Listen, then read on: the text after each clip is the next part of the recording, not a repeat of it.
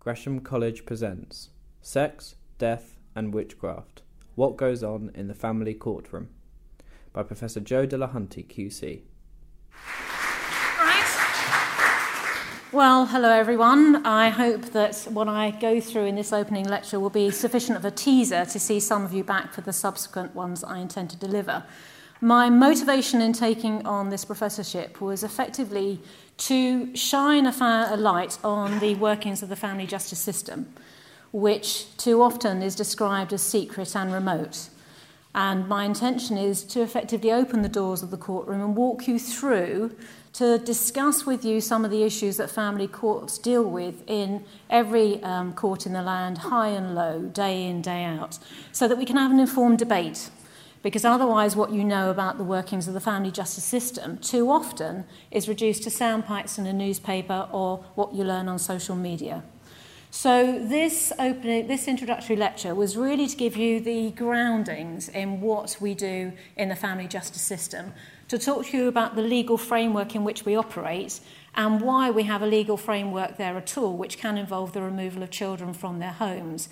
Because unless I do that now and give you the basic skeleton of what we do, then the lectures that follow, which pick up individual themes, really won't be grounded in an understanding about the limitations of the world in which we operate, as well as the huge breadth of knowledge that is explored within it. So the title was specifically designed because, as a barrister, I excel in the art of manipulation, to get you interested and engaged. And it's called Sex, Death and Witchcraft. I'll be going through some of those themes in brief as I open up this lecture. But essentially, I want to introduce you to some of the issues, some of the things we do, which are amongst the most gripping, complex and demanding of cases that cross the barriers of the courtroom. I do so from the perspective of having been a barrister for 30 years, a silk for 10 years, and being very proud indeed to be a legal aid barrister, because that's the work I specialise in. I operate in the field of law that deals with child abuse, and that can be a field, I think, where there is nothing greater than making sure that every party has equal representation.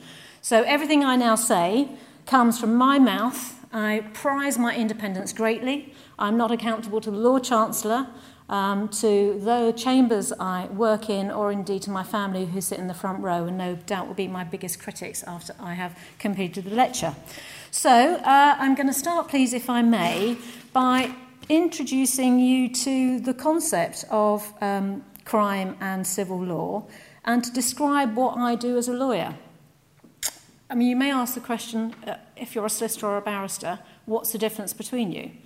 And that's a very good question. Why should you know the difference? So, are we just lawyers? Let me see, I'll go on to that one in a minute. I did warn you, technology was really, really poor. My grasp of the law is certainly better than this PowerPoint presentation. So, solicitor or a barrister, what's the difference? What do you do? A solicitor is effectively on the front line of any dealings between the public, the client, and the courts. They're the people that take the client in, they're the interface between the client and the opposing sides, and they're the people who have the most dealings in terms of administration and organisation of the case with the courtroom scenario. But when the case gets complex and they need specialist legal advice and legal representation, including advocacy and advice on the law, then they call in a barrister. And a barrister, when the case gets particularly complex, may want to secure the services of someone like me, a QC. But we are only engaged in a tiny proportion of the cases that go on in the country over the course of the year. The case has to be exceptionally complex, both in law and fact, with serious consequences for the family and potentially leading to a change in the law for me to be instructed, because I am paid for through your taxes. I am paid for through the legal aid agency who have to be convinced that it's worth funding someone like me to come into a case. So it's from that perspective that I give my talk to you. If you're thinking of an analogy about how barristers and solicitors and silks work, then think about it in terms of going into your GP surgery, the GP has so much breadth of knowledge that very rarely will you need to go beyond that scope. But when you do, you're sent off to the hospital where you may see junior or senior consultants. And when you hit a particular problem with some of your biology, then you get sent off to specialist consultants and professors. So if you think of that as the solicitor, then referring the matter up to a barrister, which can be either senior or junior, and then they refer it up to someone like me. That gives you an idea about the scale and the way in which we operate. But we always work as a team. There is no such instance where we don't deal with one another, and I always take my instructions through the solicitor, through the client. I don't see the client directly, unlike the solicitor. So that's our way of operating. The other thing to now deal with is effectively an understanding of what crime and civil law is. So if we move on to this issue here, very often people don't understand the distinction between criminal law and civil law, and it's a fundamental difference that needs to be understood so that you can then understand why sometimes criminal courts and family courts come to different outcomes. The principal difference is that we operate under two different standards of proof. So in criminal law, a case will have to be determined beyond all reasonable doubt, and in civil law, you're going to determine the case on the balance of probabilities. Family law is a branch of civil law, and family law, it can be divided into public law and private law, and I'll go into that in a moment. But the thing to bear in mind is that in criminal courts, you only focus on the past in order to have an outcome in relation to that past event. In a family court, you look at the past only to identify a problem. And then based on your understanding of that problem, then you project into the future to make plans for a child. So the family division is a forward-looking division, whereas the criminal division is a backwards-looking forum. I hope that might help draw some distinction. In practical terms, it's difficult to grasp the difference until effectively you see how the same instance, the same case, the same family can come to such different outcomes in two different jurisdictions. So I'm going to give you an illustration, and it concerns the death of a little baby called Kai. And essentially the background was this. In 2011, after just 13 days at home, 6-week-old baby Kai died. He was discovered by his mother in a baby basket, and a post-mortem revealed that he sustained a catastrophic head injury at the time of his death and a lesser brain injury 2 or 3 days earlier. Kai had a sibling, and she was temporarily removed from home to live with an aunt, and at the time of the investigation it was thought that Kai's death was not suspicious, so she returned home, and life continued as normal for that family. But there became a re-investigation was opened, and that investigation revealed some concerning circumstances around Kai's death, as a result of which the local authority brought the matter back to court and were able to tell a judge what the new evidence was, leading to the fact that A, Kai's sibling was removed into care, and she remained in care while the family court heard about the circumstances of Kai's death. They needed to learn about that to understand whether or not Kai's sister needed protection from anyone within the home, which would have been the case if Kai had met his death at the hands of one of them. And then we come to the different outcomes. Because what happened in 2014 in London was that Mr. Justice Peter Jackson found that the injuries that Kai has sustained were non-accidental in origin, and that the father was responsible for them. And this is what he had to say. On the first occasion, the father shook Kai in a manner clearly inappropriate for such a young baby. On the second, the father struck Kai's head against a hard surface with enough violence to fracture his skull and cause fatal brain injuries. He realised that Kai had been hurt, but instead of seeking help, he put him in his Moses basket in the bedroom, hoping all would be well and determined to conceal what he had done. Kai died as a result. Now, that decision was by the family division in 2014, but it wasn't made known to the jury, who then went on to hear the same case where the father, Mr. Craig Beattie, was charged with manslaughter in 2015. And in Liverpool, by a jury, Mr. Craig Beattie was found not guilty.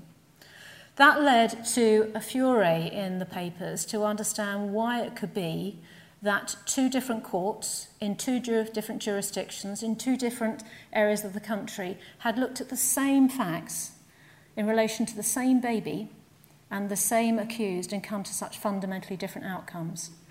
And I bring that to attention because it enables me to tell you why you can have different outcomes then, as indeed now, in these two jurisdictions.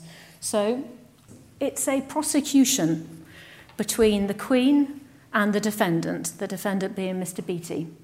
There are different rules of evidence. The criminal jurisdiction has much tighter rules of evidence. Hearsay, for example, is not admitted, and when there are arguments of law, the jury are sent out. The press and public are allowed into every criminal court in the land, and that's an indication of the fact it's heard in public, and that's why you see barristers wearing wigs and gowns. The jury is in charge of the fact. The judge is in charge of the law. But the jury has absolute responsibility over the verdict that's delivered. And the verdict is delivered on the basis of beyond reasonable doubt. Are you satisfied so as to be sure? And the burden is on the prosecution to prove their case. The outcome is guilty or not guilty. And if the defendant is found guilty, it's the judge that determines the sentence. Compare that to the family division. The case in that instance is between the state in the form of a local authority against the parent, and in this instance not simply Mr. Beattie, the father, but also his wife. And it also involves the child. A little known fact that should be greater known is that in any family case, the child is separately represented. They have their own bank of solicitors, and they have a case that can be argued independent of anything that the family have to say and independent of what the local authority have to say, and long may that continue. The evidence that we can admit in care cases is far wider. We're allowed hearsay in. If we get experts' reports, have to disclose the outcomes even if they're unfavourable to our client. The public are not admitted into our courts, and that's because we need to preserve the anonymity of the children whose futures are being debated within it. The press can come in, but there are restrictions on what they can report during the trial and after, which is why you get accusations that we're hearing cases in secret. We don't wear wigs and gowns, and that's a natural corollary from the fact that we're hearing cases in private. I don't like wearing a wig and gown, and I do if I go in the higher courts, because I think that makes us different.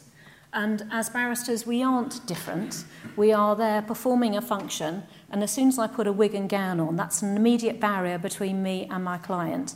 And my clients have seen too many suits to want to see another one, this time dressed up in 18th century costume.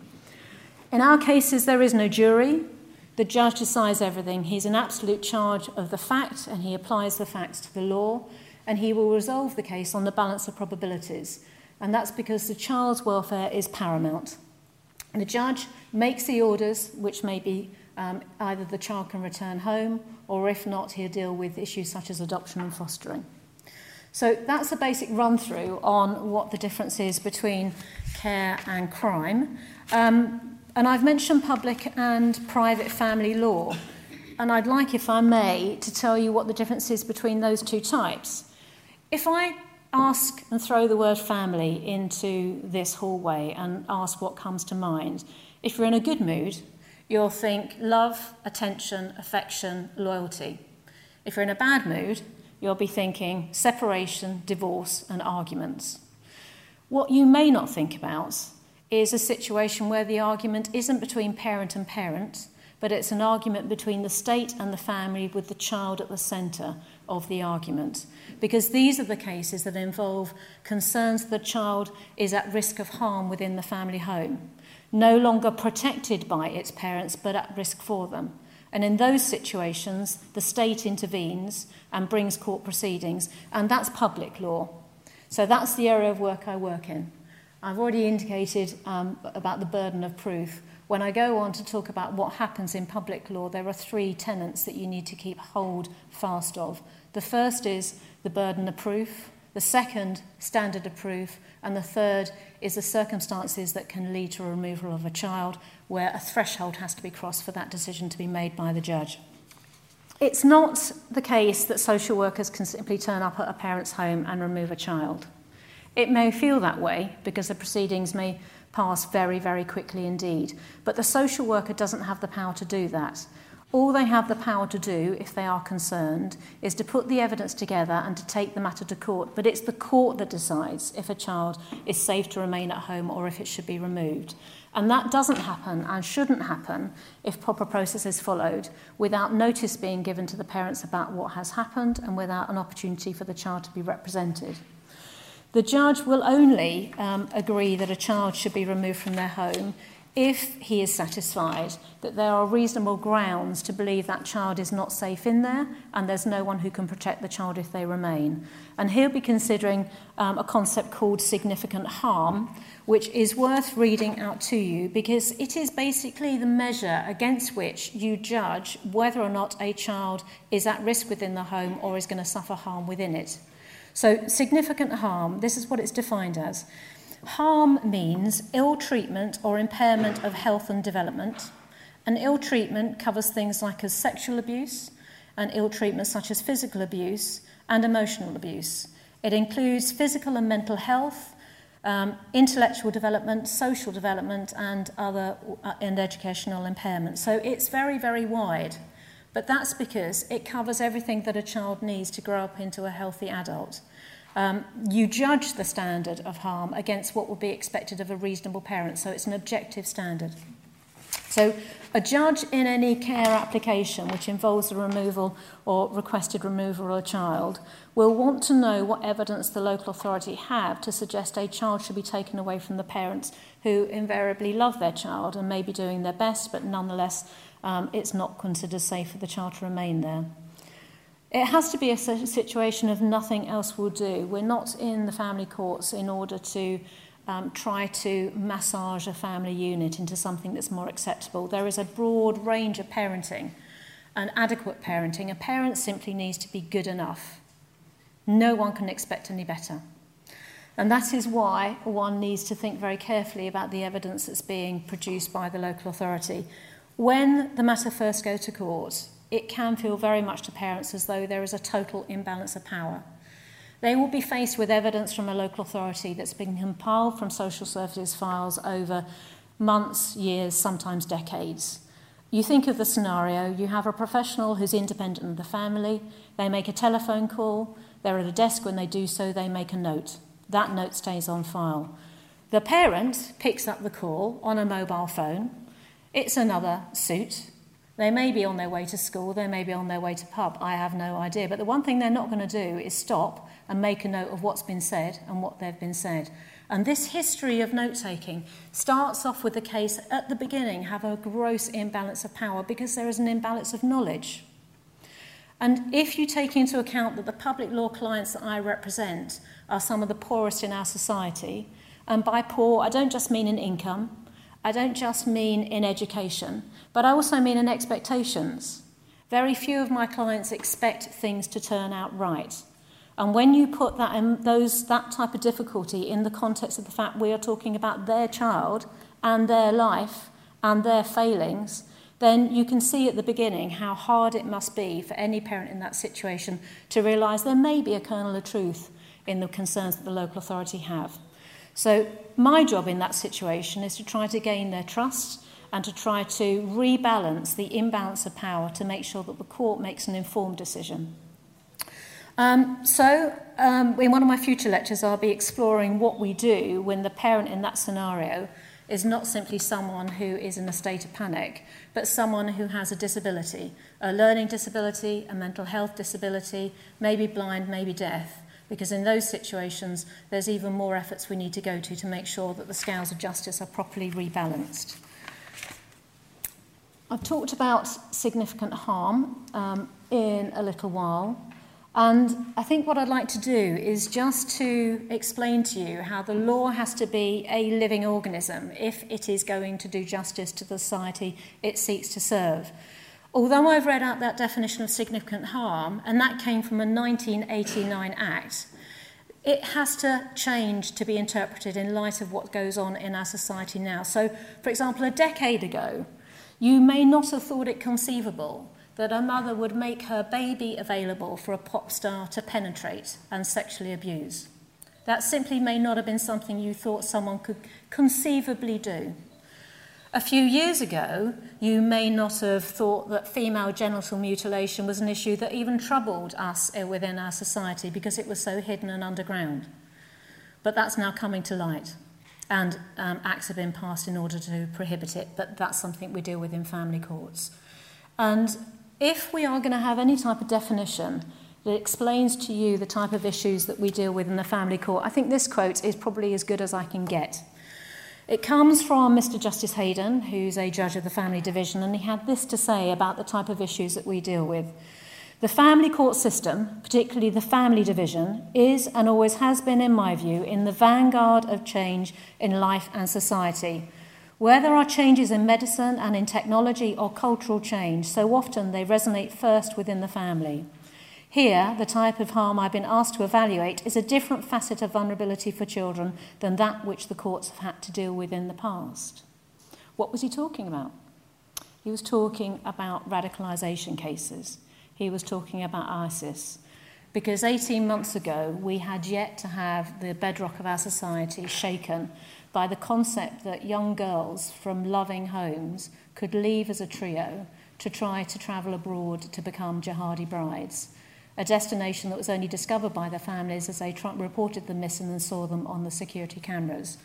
Those 3 girls, 2 of whom remain there, 1 believed dead, were not the first that had sought to follow that path, nor will they be the last. There will be many more that seek to do so, and others have tried to follow.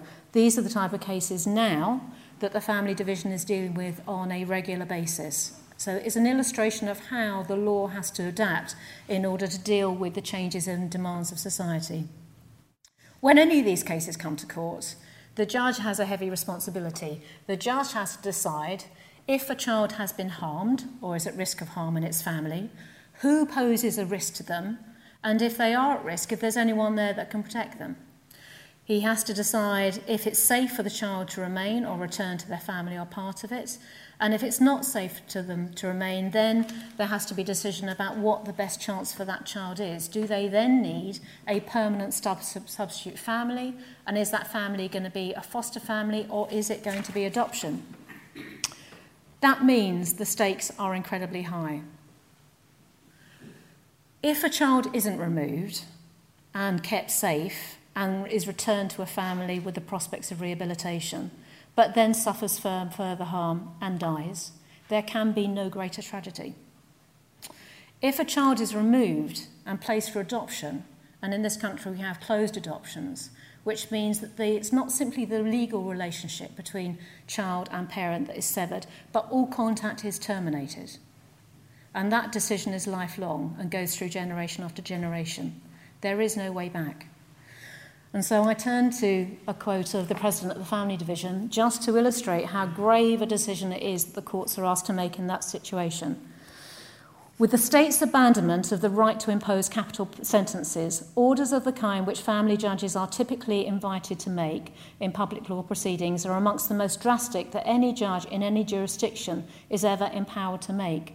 When a judge makes placement order or an adoption order in relation to a 20-year-old mother's baby, the mother will have to live with the consequences of that decision for what may be upwards of 60 or even 70 years.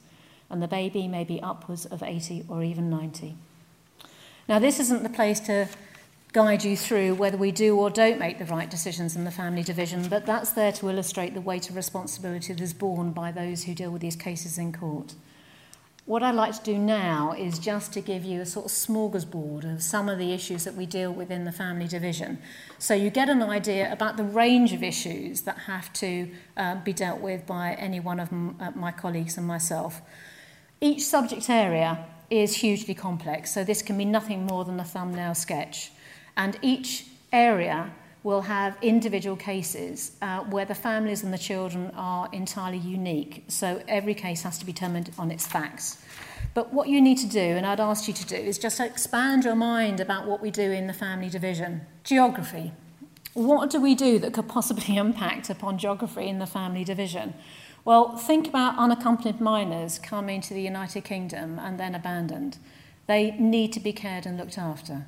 Think about child slavery. A nephew brought to this country who is kept silent and invisible from health and education services, effectively to be used within the home as a slave for a family and whipped and abused as such. Think of miracle babies, desperate parents going to Nigeria and being told that by miraculous treatment they've been able to conceive, and then they are delivered of a child which they bring back to the United Kingdom, where DNA then reveals it not to be a child and then later discovered to be produced for them by illicit means in Nigeria. How does the court resolve these issues of jurisdiction? What happens if there's a border dispute? What happens if there's a disagreement about whether a child has been abducted from our jurisdiction or to our jurisdiction? What type of working relationship do we have with courts in foreign jurisdictions? Are we cooperative or are we competitive? These are all the issues that one needs to think about in the family division law. And when you think of international law, you might think of Brussels and trade, but in fact international law is the bedrock of our family justice system because our world is big and UK's shores are forever fluid. Think about cultures. We live in a diverse cultural community, and amongst its many, many positives, there are some areas of bringing up a child that don't sit easily within our accepted standards of parenting. Without any specific reference to anyone in particular, just think, for example, about the difference between forced marriage and arranged marriage. Arranged marriage is something that our society has tolerated and condoned and encouraged for decades, hundreds of years. You think of the royal dynasties that were created. It's not exactly something UK society has stood in the way of. But forced marriage, we do. It's not only a criminal act, but when we fear that a child is being taken abroad to be put in a situation where they're going to be married against their will, then we in the family division will intervene. And that's because in an arranged marriage, there is an agreement by the two parties to be married through the offices of their parents or a matchmaker, but they're consenting to that liaison.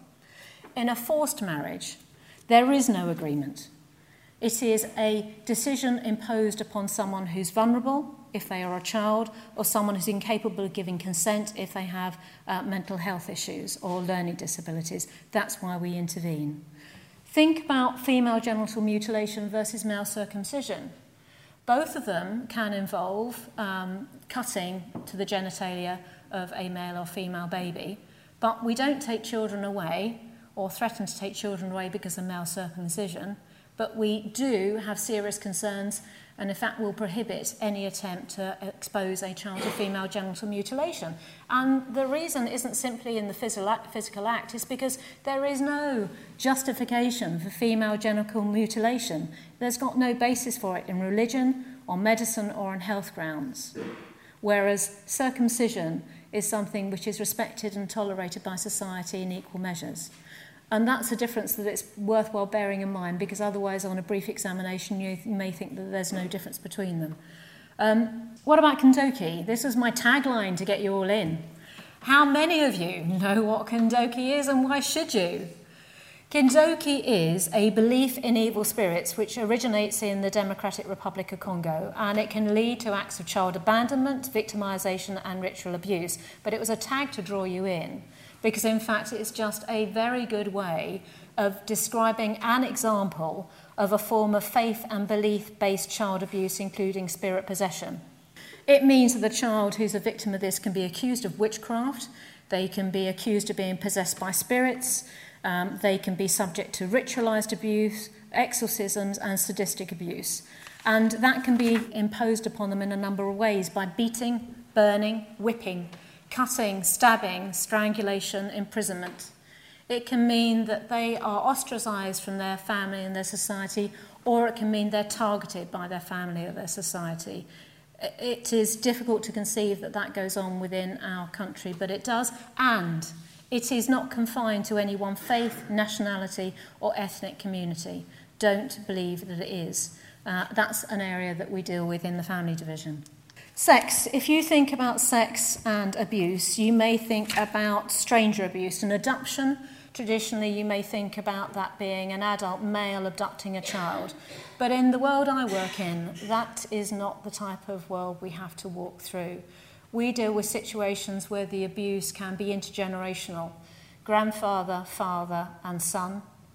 Grandmother, mother, daughter. Intersex, intergenerational, inter-sibling, over generations.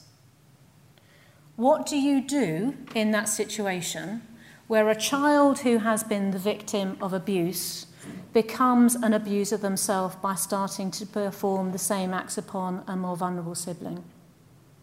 It's easy enough to decide what to do, it's an adult and a child, but think what you would do in the family division where you're having to make decisions about separation of siblings in that type of scenario. What do you do when you have a victim of sexual abuse and the court finds that they have been sexually abused and therefore decides that they should be removed from home, but that child is in their teens and they don't like being in care? It's an alien environment, and they have become so used to their experiences within the home that they have normalised their belief, their practices, and they vote with their feet. What do you do? I'll talk about that in a future lecture. Politics. The courts are not the guardians of morality. We all have the right to fail as parents. We all have the right to hold beliefs that others may find objectionable. We all have the right to make mistakes.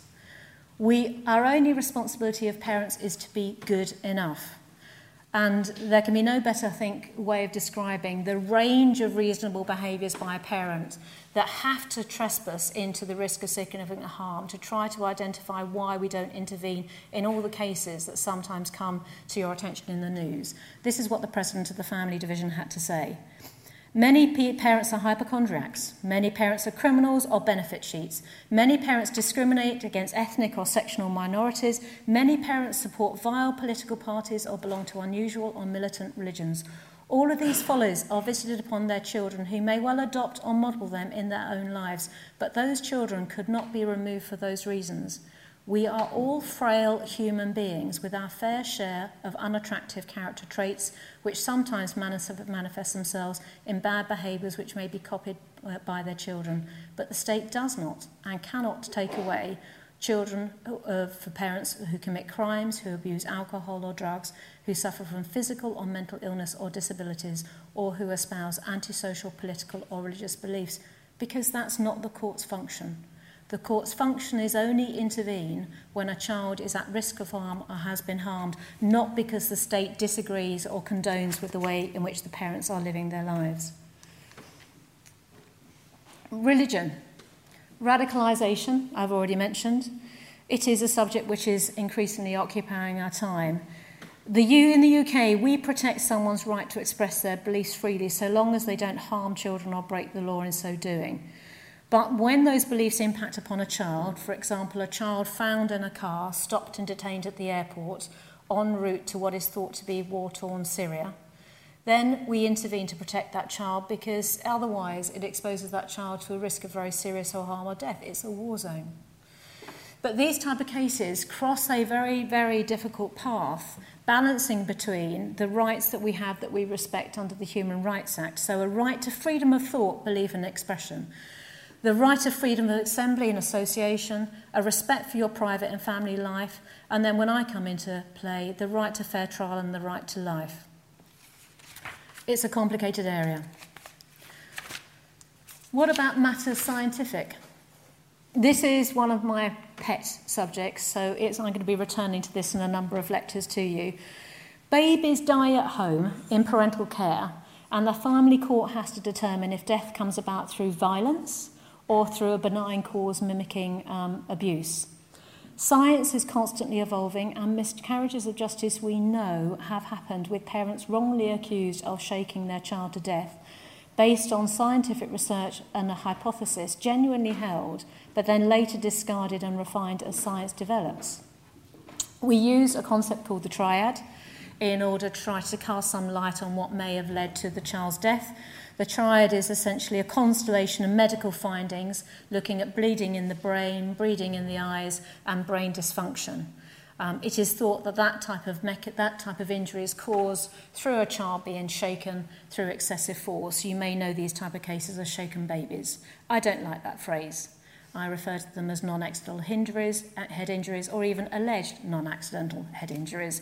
What about the cases where a child has so many fractures that the local authority feel that that child has effectively been tortured since birth, with its limbs being manipulated and broken by the parents? But then you later find out that that child is not only vitamin D deficient, but suffers from rickets. What happens to the parent in that scenario? In one aspect, they are criticised as the torturers of a vulnerable baby. In another, they're the ones that are the victims, being accused of doing something hateful to the child they love.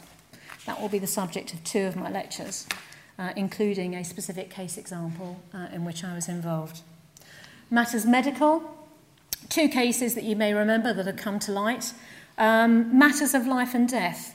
There was a case before the High Court a couple of years ago which led to the attention of the press because there was a seriously ill child whose tumour needed urgent radiotherapy, and whilst the medical team was advocating traditional therapy, the mother wanted alternative medicines to be tried. The court was asked to intervene, and in that instance decided that radiotherapy was the right answer. What of the parents, though, who believe that life-saving proton beam therapy could save their child without the conventional side effects of conventional radiotherapy? But that's unavailable in the United Kingdom, and the treating medical team don't support or propose it. What happens in that scenario if the parent, believing they're doing the best for their child, takes the child out of the country, seeking treatment in Hungary? Does the court intervene, arrest the parents, place the child in the nearest hospital, and then require the child to come back to the United Kingdom to continue the medical treatment that the UK doctors ascribe? Or do they explore the science and allow the family and the child to continue to Hungary to get the proton beam therapy? That's the case of Asa King, and you may remember the outcome. The child went to Hungary, the treatment was successful. How does the court decide to intervene in these decisions, and how does it come to its conclusions, which can be so enormous for the family and the child? They come to the court as an emergency. They will hear medical evidence. The parents will be represented, as will be the child. But one can't say, by just giving you that list, that these are not the most emotive and difficult areas that a court can possibly consider. What happens when a court in the family division is asked to decide whether conjoined twins should be separated, and so by doing kills one baby but potentially has the life of saving the other? What do you do when a parent doesn't want the life support system turned off for their child, but the doctors say it can't be continued any longer and it's cruel to do? They come to the family division. These are genuinely matters of life and death that we'll deal with within the family division, and I can put it no more profound or stronger than that. So, closing remarks. Child abuse is the stuff of nightmares, but so too is to be wrongly accused of shaking, harming, injuring, sexually abusing the child that you love. We no longer live in an age where the child can be treated as a chattel. From the point of birth, a child has its rights to live a life free of being subjected to significant harm or abuse within its family. And that right to be brought up free of significant harm matters more than the right of the parents to care for a child, because the child's welfare trumps everything. As a lawyer, I get involved in these cases and inherit cases from my junior colleagues and from the solicitors who work so hard and tirelessly in order to do right by their clients. Parents can't walk away from a family court unless they walk away from their child. Very few parents ever do that. The bonds of love are too strong for that to happen.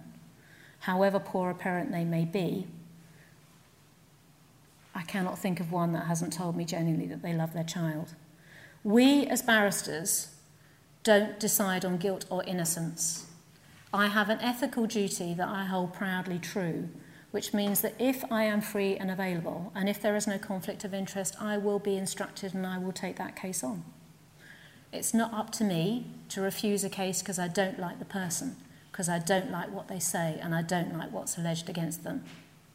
My job is to represent them because I am not the judge. That's the judge's responsibility to decide if the parent has done the things that they are accused of doing. For someone like me to decide on guilt or innocence when I know nothing other than what I've read in the papers, and for that to affect my performance about whether I act on their instructions and how vigorously I do so, means that my function in court will be no more than the fig leaf on justice, and that is not what I came into this practice to do. In any given day, in any given week, I can be dealing with cases that involved alleged shaking of a child. I can be dealing with cases that involve the sexual abuse of a teenager who has mutilated his penis as a result of the abuse that he's been subjected to try to make it less attractive so that he is no longer abused within the family. In any one case, I can be expected as a lawyer who doesn't have any medical training to cross-examine ophthalmologists, pathologists, neonatologists, neuropathologists, osteopathologists, radiologists, experts in genetics, burns, bites, psychologists and psychiatrists. And I have training in none of those things. And what I have to do in order to redress any imbalance in knowledge and to properly test the opinions they are espousing to the court is I have to read the research articles that I demand of them. I have to search and ask for the research articles they're not bringing to my attention.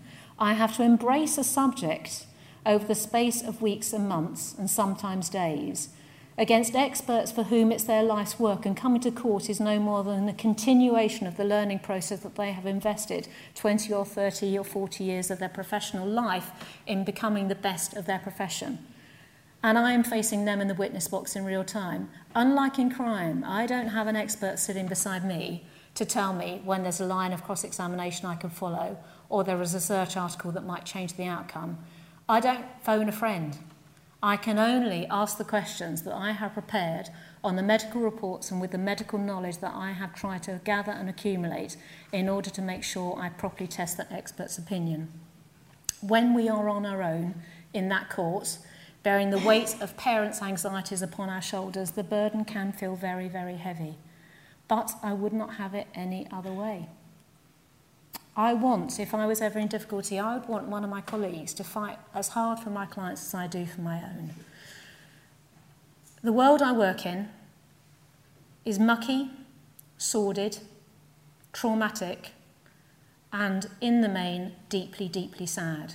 There is rarely a happy outcome for a child or a family because whatever has happened in that court process has happened after a period of time where people's lives have been exposed to strangers.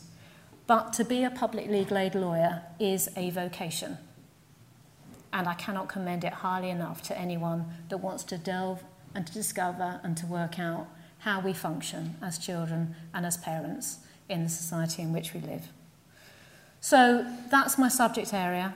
I hope what I've done at the minimum is try to convey to you the passion with which I have approached my subject. And I hope in particular that what I have done is encouraged you to come back to hear some more of the subjects I'll be dealing with in a little more detail. So the next lecture in November is about individuals' radicalism and others' right to free speech, and I'll be talking about cases involving ISIS there. When Legal Worlds Collide is bringing you back to this division between crime and care and how it can be that we have two different jurisdictions dealing with such different issues, but yet they can revolve around the same child at their centre.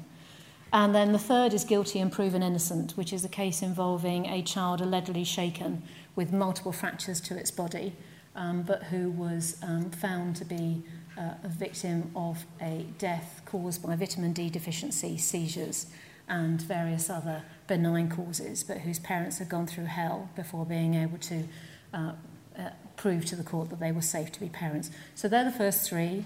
I intend to debate and to discuss with you the rights of parents who've got disabilities.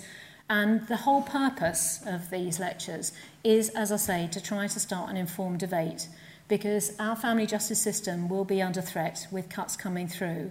And unless people know what we do, unless people understand that what there is about the family justice system isn't secrecy for the sake of it, but is a desire to protect the anonymity of the child with protected press publications, then how can I possibly explain to you why it is important that you have lawyers that do this type of work? So please do come along. I'm here for any questions. I finished on time, which is pretty remarkable. And so I don't know what happens next. This is my first lecture. I'll find out.